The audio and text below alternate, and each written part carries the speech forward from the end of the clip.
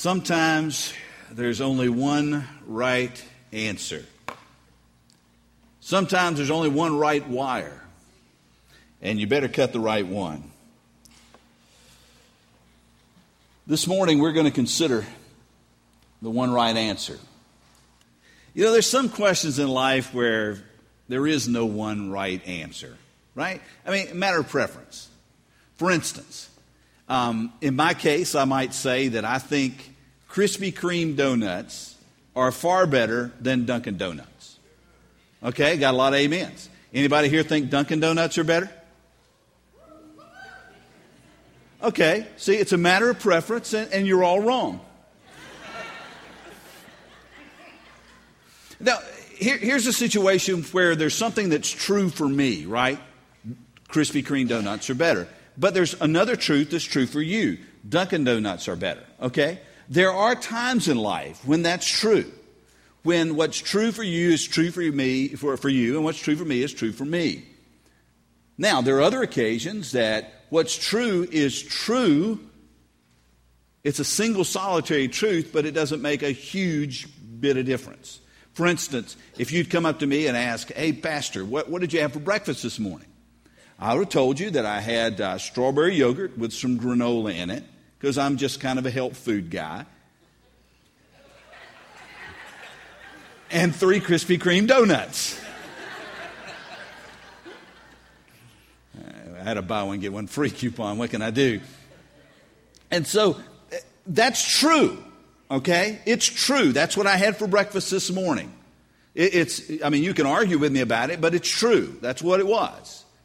But really, it's inconsequential. It doesn't really matter that much. I mean, it's not a big deal what I had for breakfast this morning. And so there's some things that are true for you and true for me, and the two, they're just a matter of preference. There are other things that are true, but they're inconsequential. Then there are those things that are true and they matter, like cutting the right wire.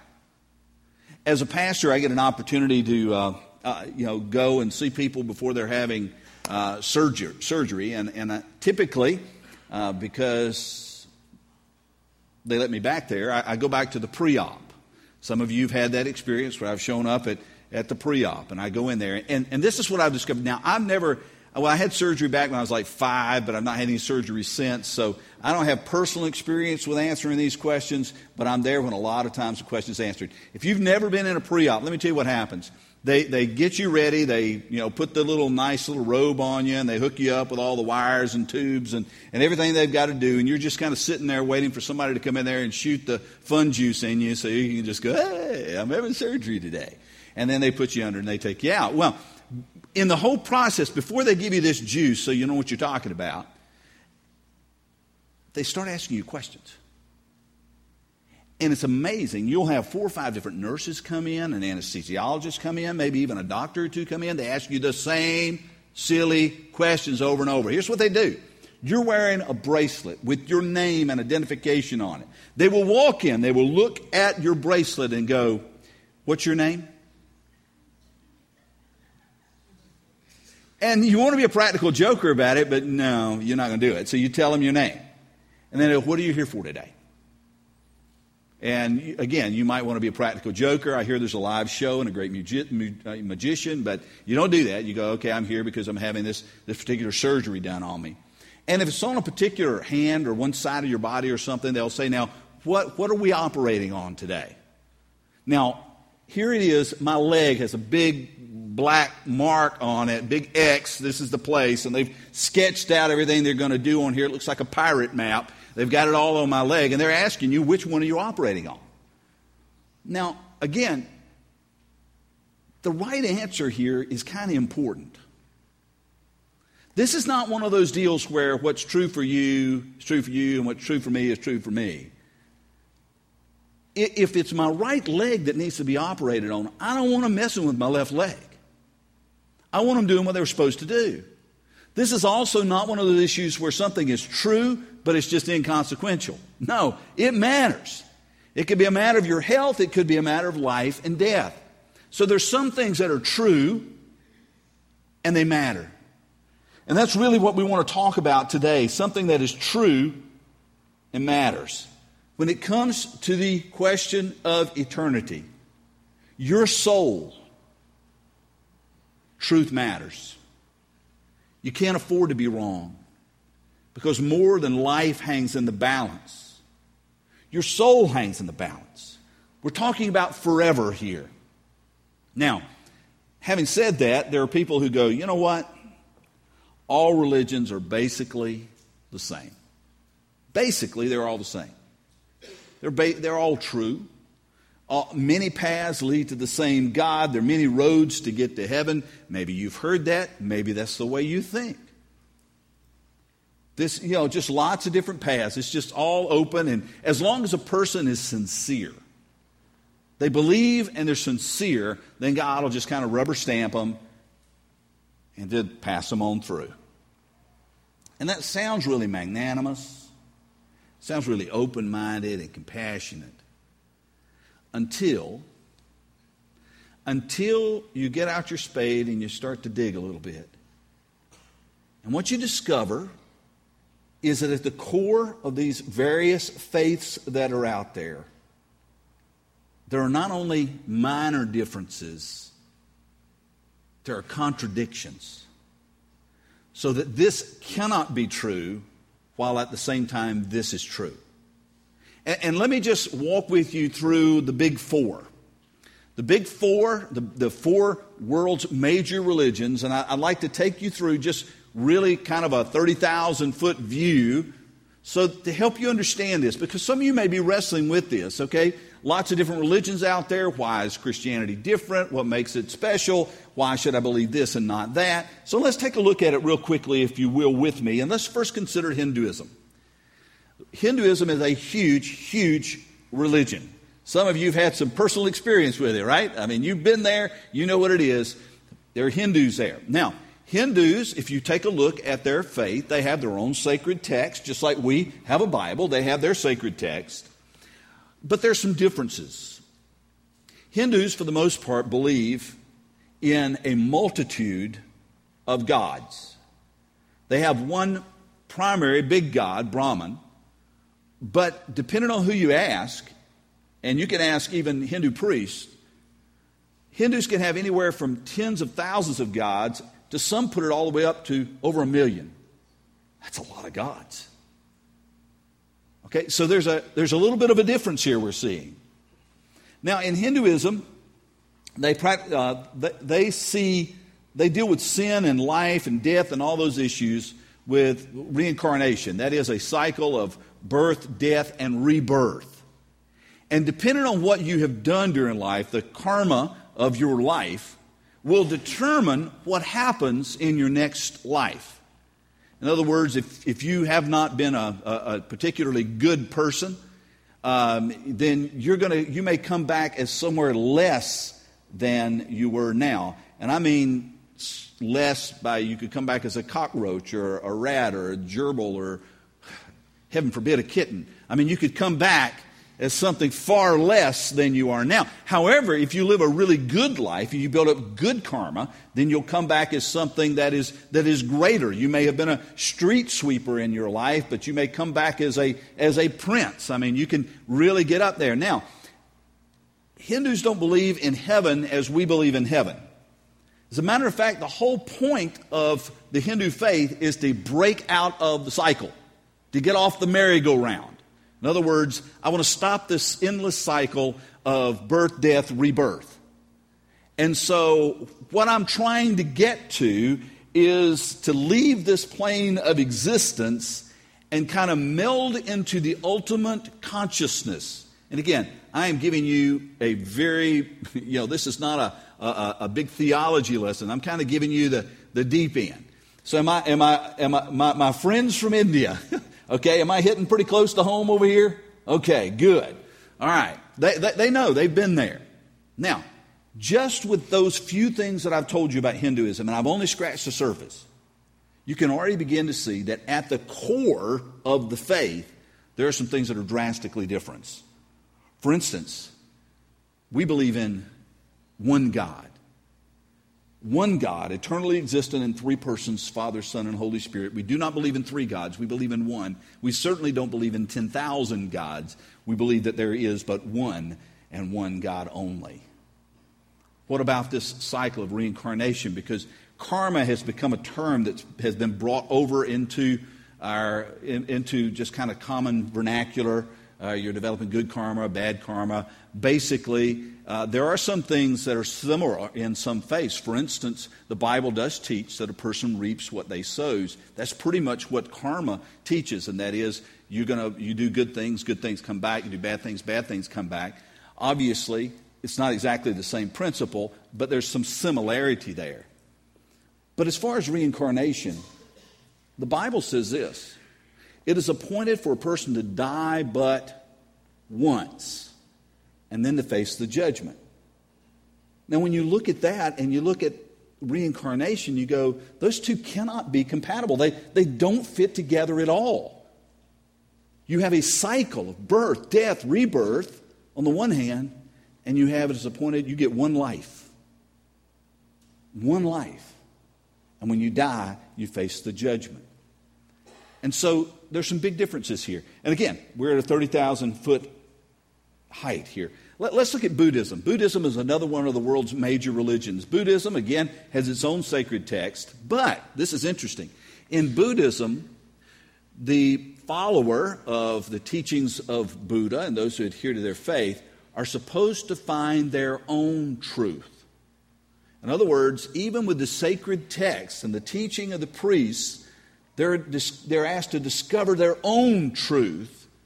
So what they're saying is pretty much what's true for you is true for you, and what's true for me is true for me in that sense. I discover my own truth. What about their teaching about God? Well, this is interesting because in Buddhism, God is actually irrelevant. You can worship God or not worship God. It really doesn't make any difference. In that sense, some have called Buddhism more of a philosophy than a religion. In Buddhism, pain is an illusion. So is love. It's an illusion. The only thing that's real in life is suffering. And the ultimate aim of Buddhism is to get out of this cycle of suffering because they too believe in reincarnation. Suffering is caused by desires, cravings that you have, the material world that you live in, the physical attachments that you have. And so for a Buddhist, heaven would be, they call nirvana. Heaven is an escape from any attachment to anything at all. It is somehow to become completely unattached. Now, as Christians, we look at this and we go, I thought the goal was heaven. And we're told that people we love are going to be in heaven. And we're told that there are, as best as can be described, there's something waiting for us in heaven. But in Buddhism, your goal is nothing. And in Christianity, your goal is everything. So it's completely different. And our view, God is not optional in the Christian faith. Now let's look at one more of the major world religions, and that is Islam. And I want to tell you something. With the exception of Judaism, Islam is the closest religion there is to Christianity. And here's why. Because they share some of our same texts in the Old Testament. Some of the same biblical characters that we talk about, they talk about. And do you know in Islam they even have Jesus? But it is different. For Muslims, they believe in the justice of Allah. A sinner can escape Allah's justice by doing religious works. And in the end, what will happen is Allah, God, will weigh your good works and weigh your bad works. And if your good works outweigh your bad works, then you might get in. But there's no guarantee. I talked to an imam in a mosque in Durham, North Carolina.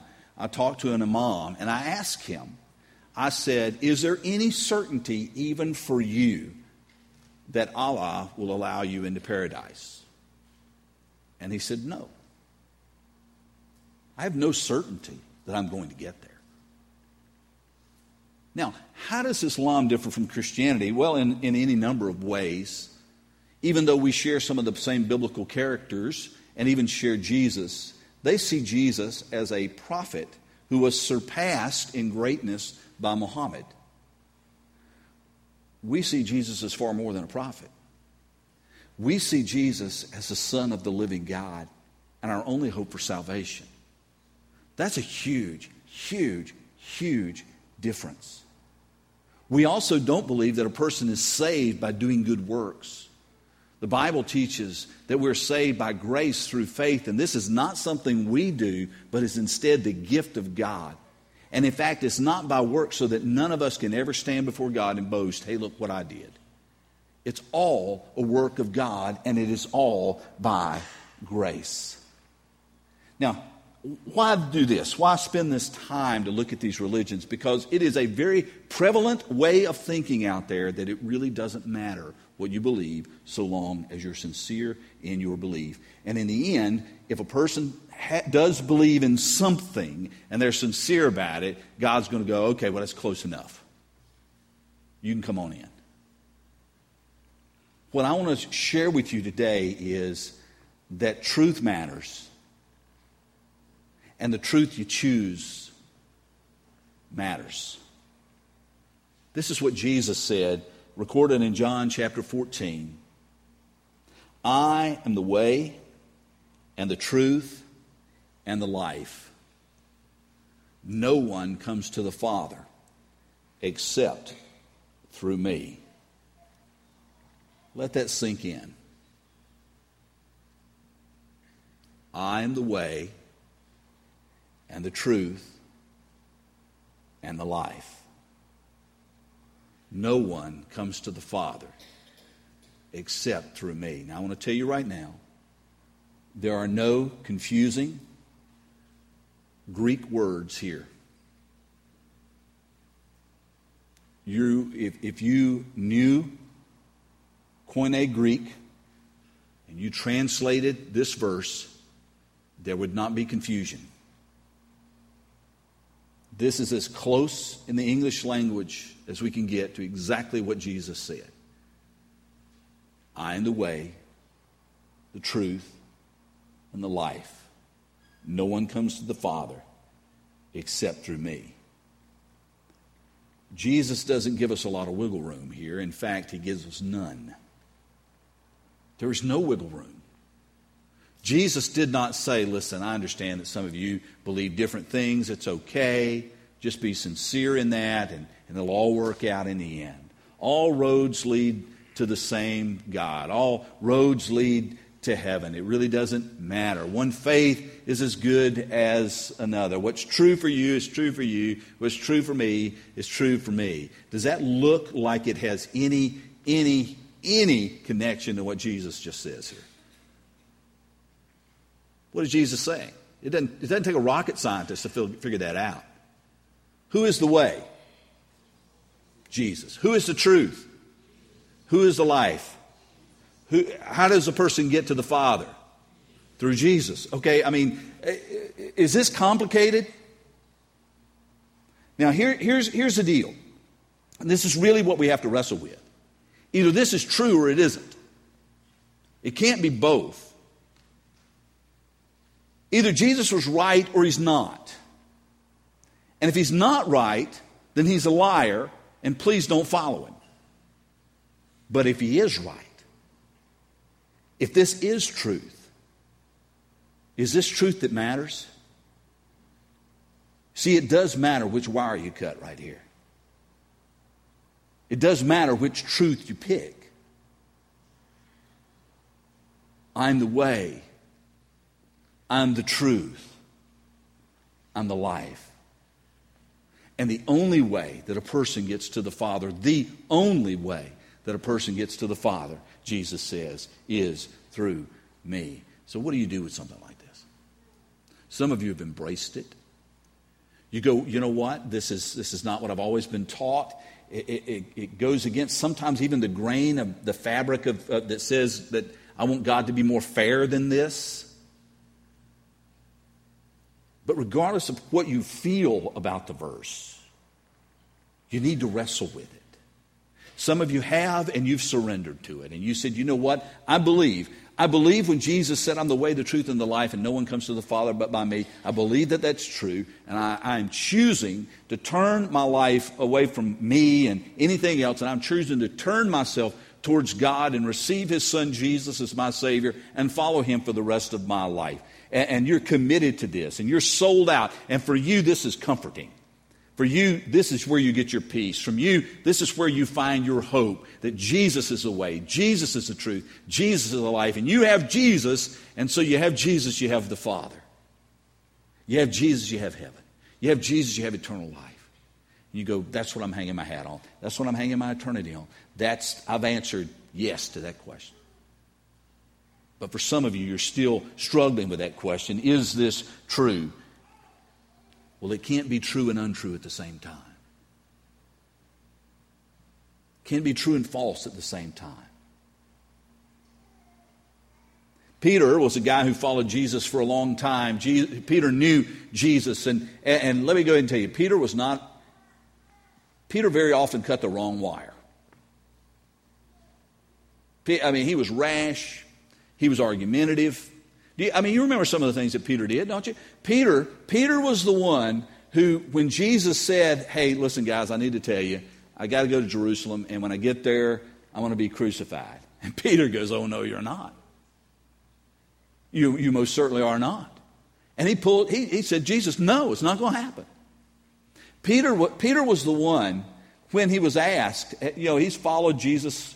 He was there when Jesus was arrested. And he followed him to the courtyard. And when Jesus was kind of be put in this kangaroo court, and he'd been beaten and mistreated, and they were just abusing Jesus. And people began to recognize Peter and go, hey, you were with this Jesus guy, weren't you? And Peter said, oh, no, not me. I don't even know the guy. And he didn't do it just once or twice. He did it 3 times. Okay, this is the Peter we're talking about. Somebody who cut the wrong wire a lot. But then something happened.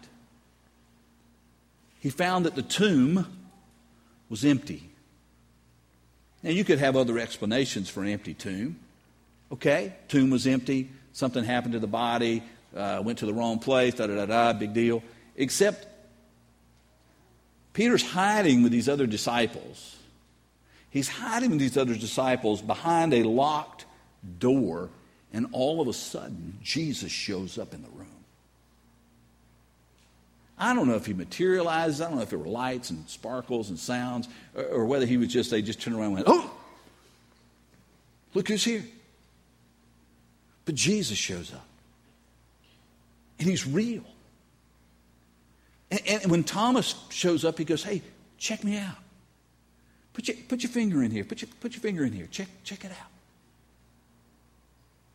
He wasn't a ghost. He met them by the seashore, and he ate fish with them. He was able to eat, just like everybody else. And then Peter was there when Jesus took off and went up into heaven. They're just standing there looking into the clouds, going, never seen that before. Okay, this is the guy. And this is what he says about Jesus. Salvation is found in no one else.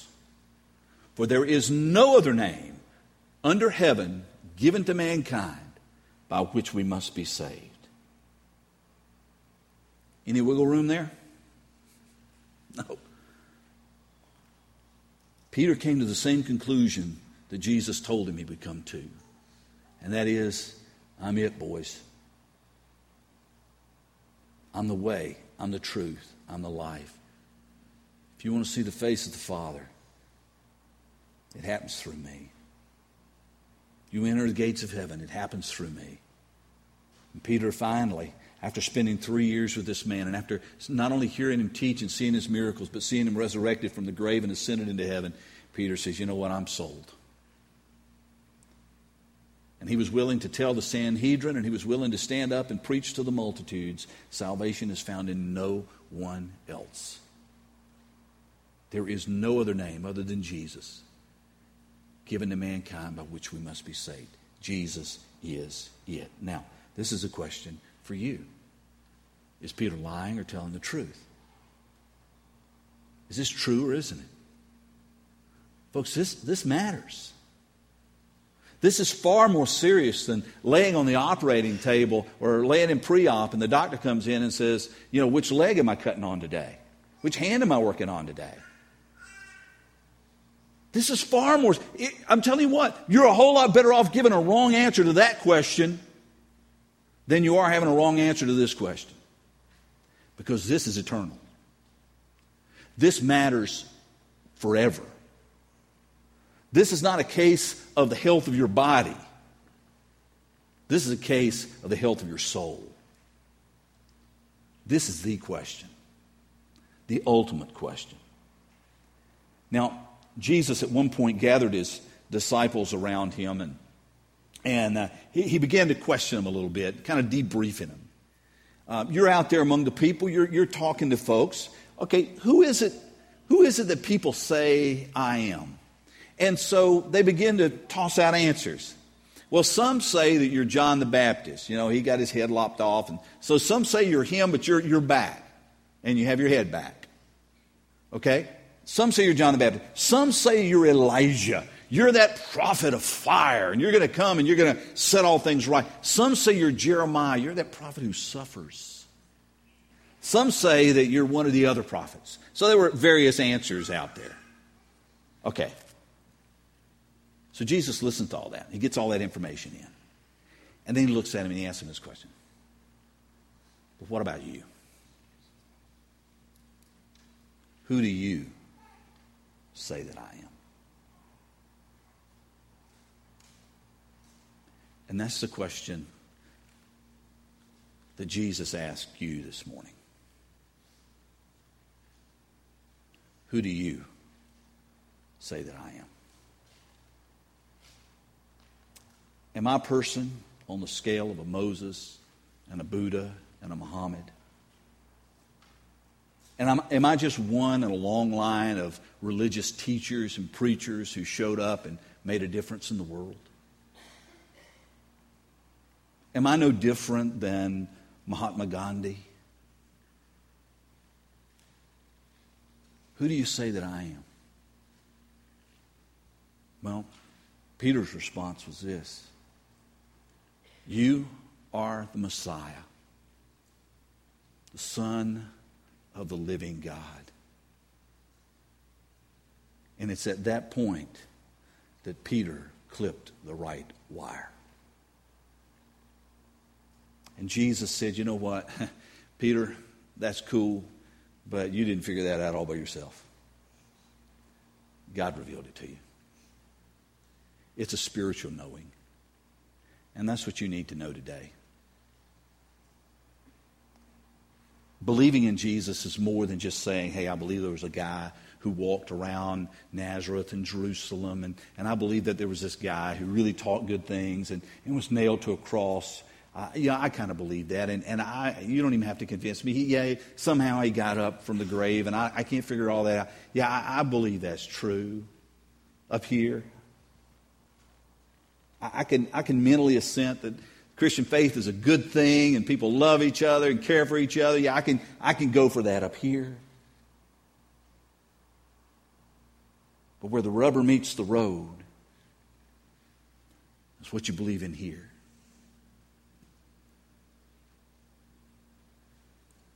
Do I believe it enough here, deep within, that I am willing to stake my eternal soul on the truth of it?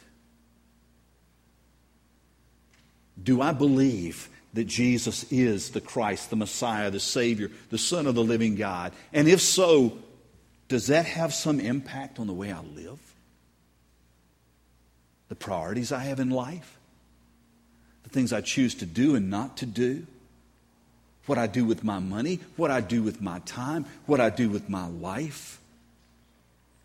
Does this have some impact on me so that it radically changes me from being a person who gossips about someone to being a person who prays about that same person?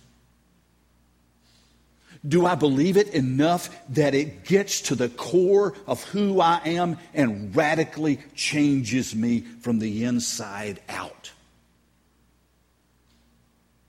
Jesus said there will be a lot of people who stand before Him at the last day who say, Lord, Lord, didn't I do this in your name? And didn't I do that in your name? And didn't I do this good deed and this good work? And Jesus is going to look at them, and it will not be with anger, but it will be with a broken heart. And He will say, you got to go. I don't know you.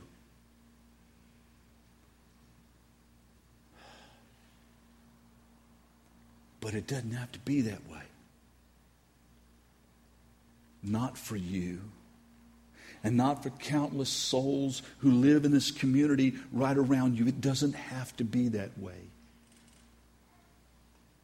You see, God has done everything necessary for our salvation. That's why in church buildings you see crosses. It is a reminder of the sacrifice of Jesus Christ, that Jesus paid the penalty for our sin. He died on the cross. He took our sins with Him to the cross, and He did it for a reason. So that if we would accept that, believe that, trust that, cling to that, we might have a new life. We might be born again, born from above, changed on the inside, become a new creation in Christ. But it begins for you this morning by answering this simple question. Who do you say Jesus is?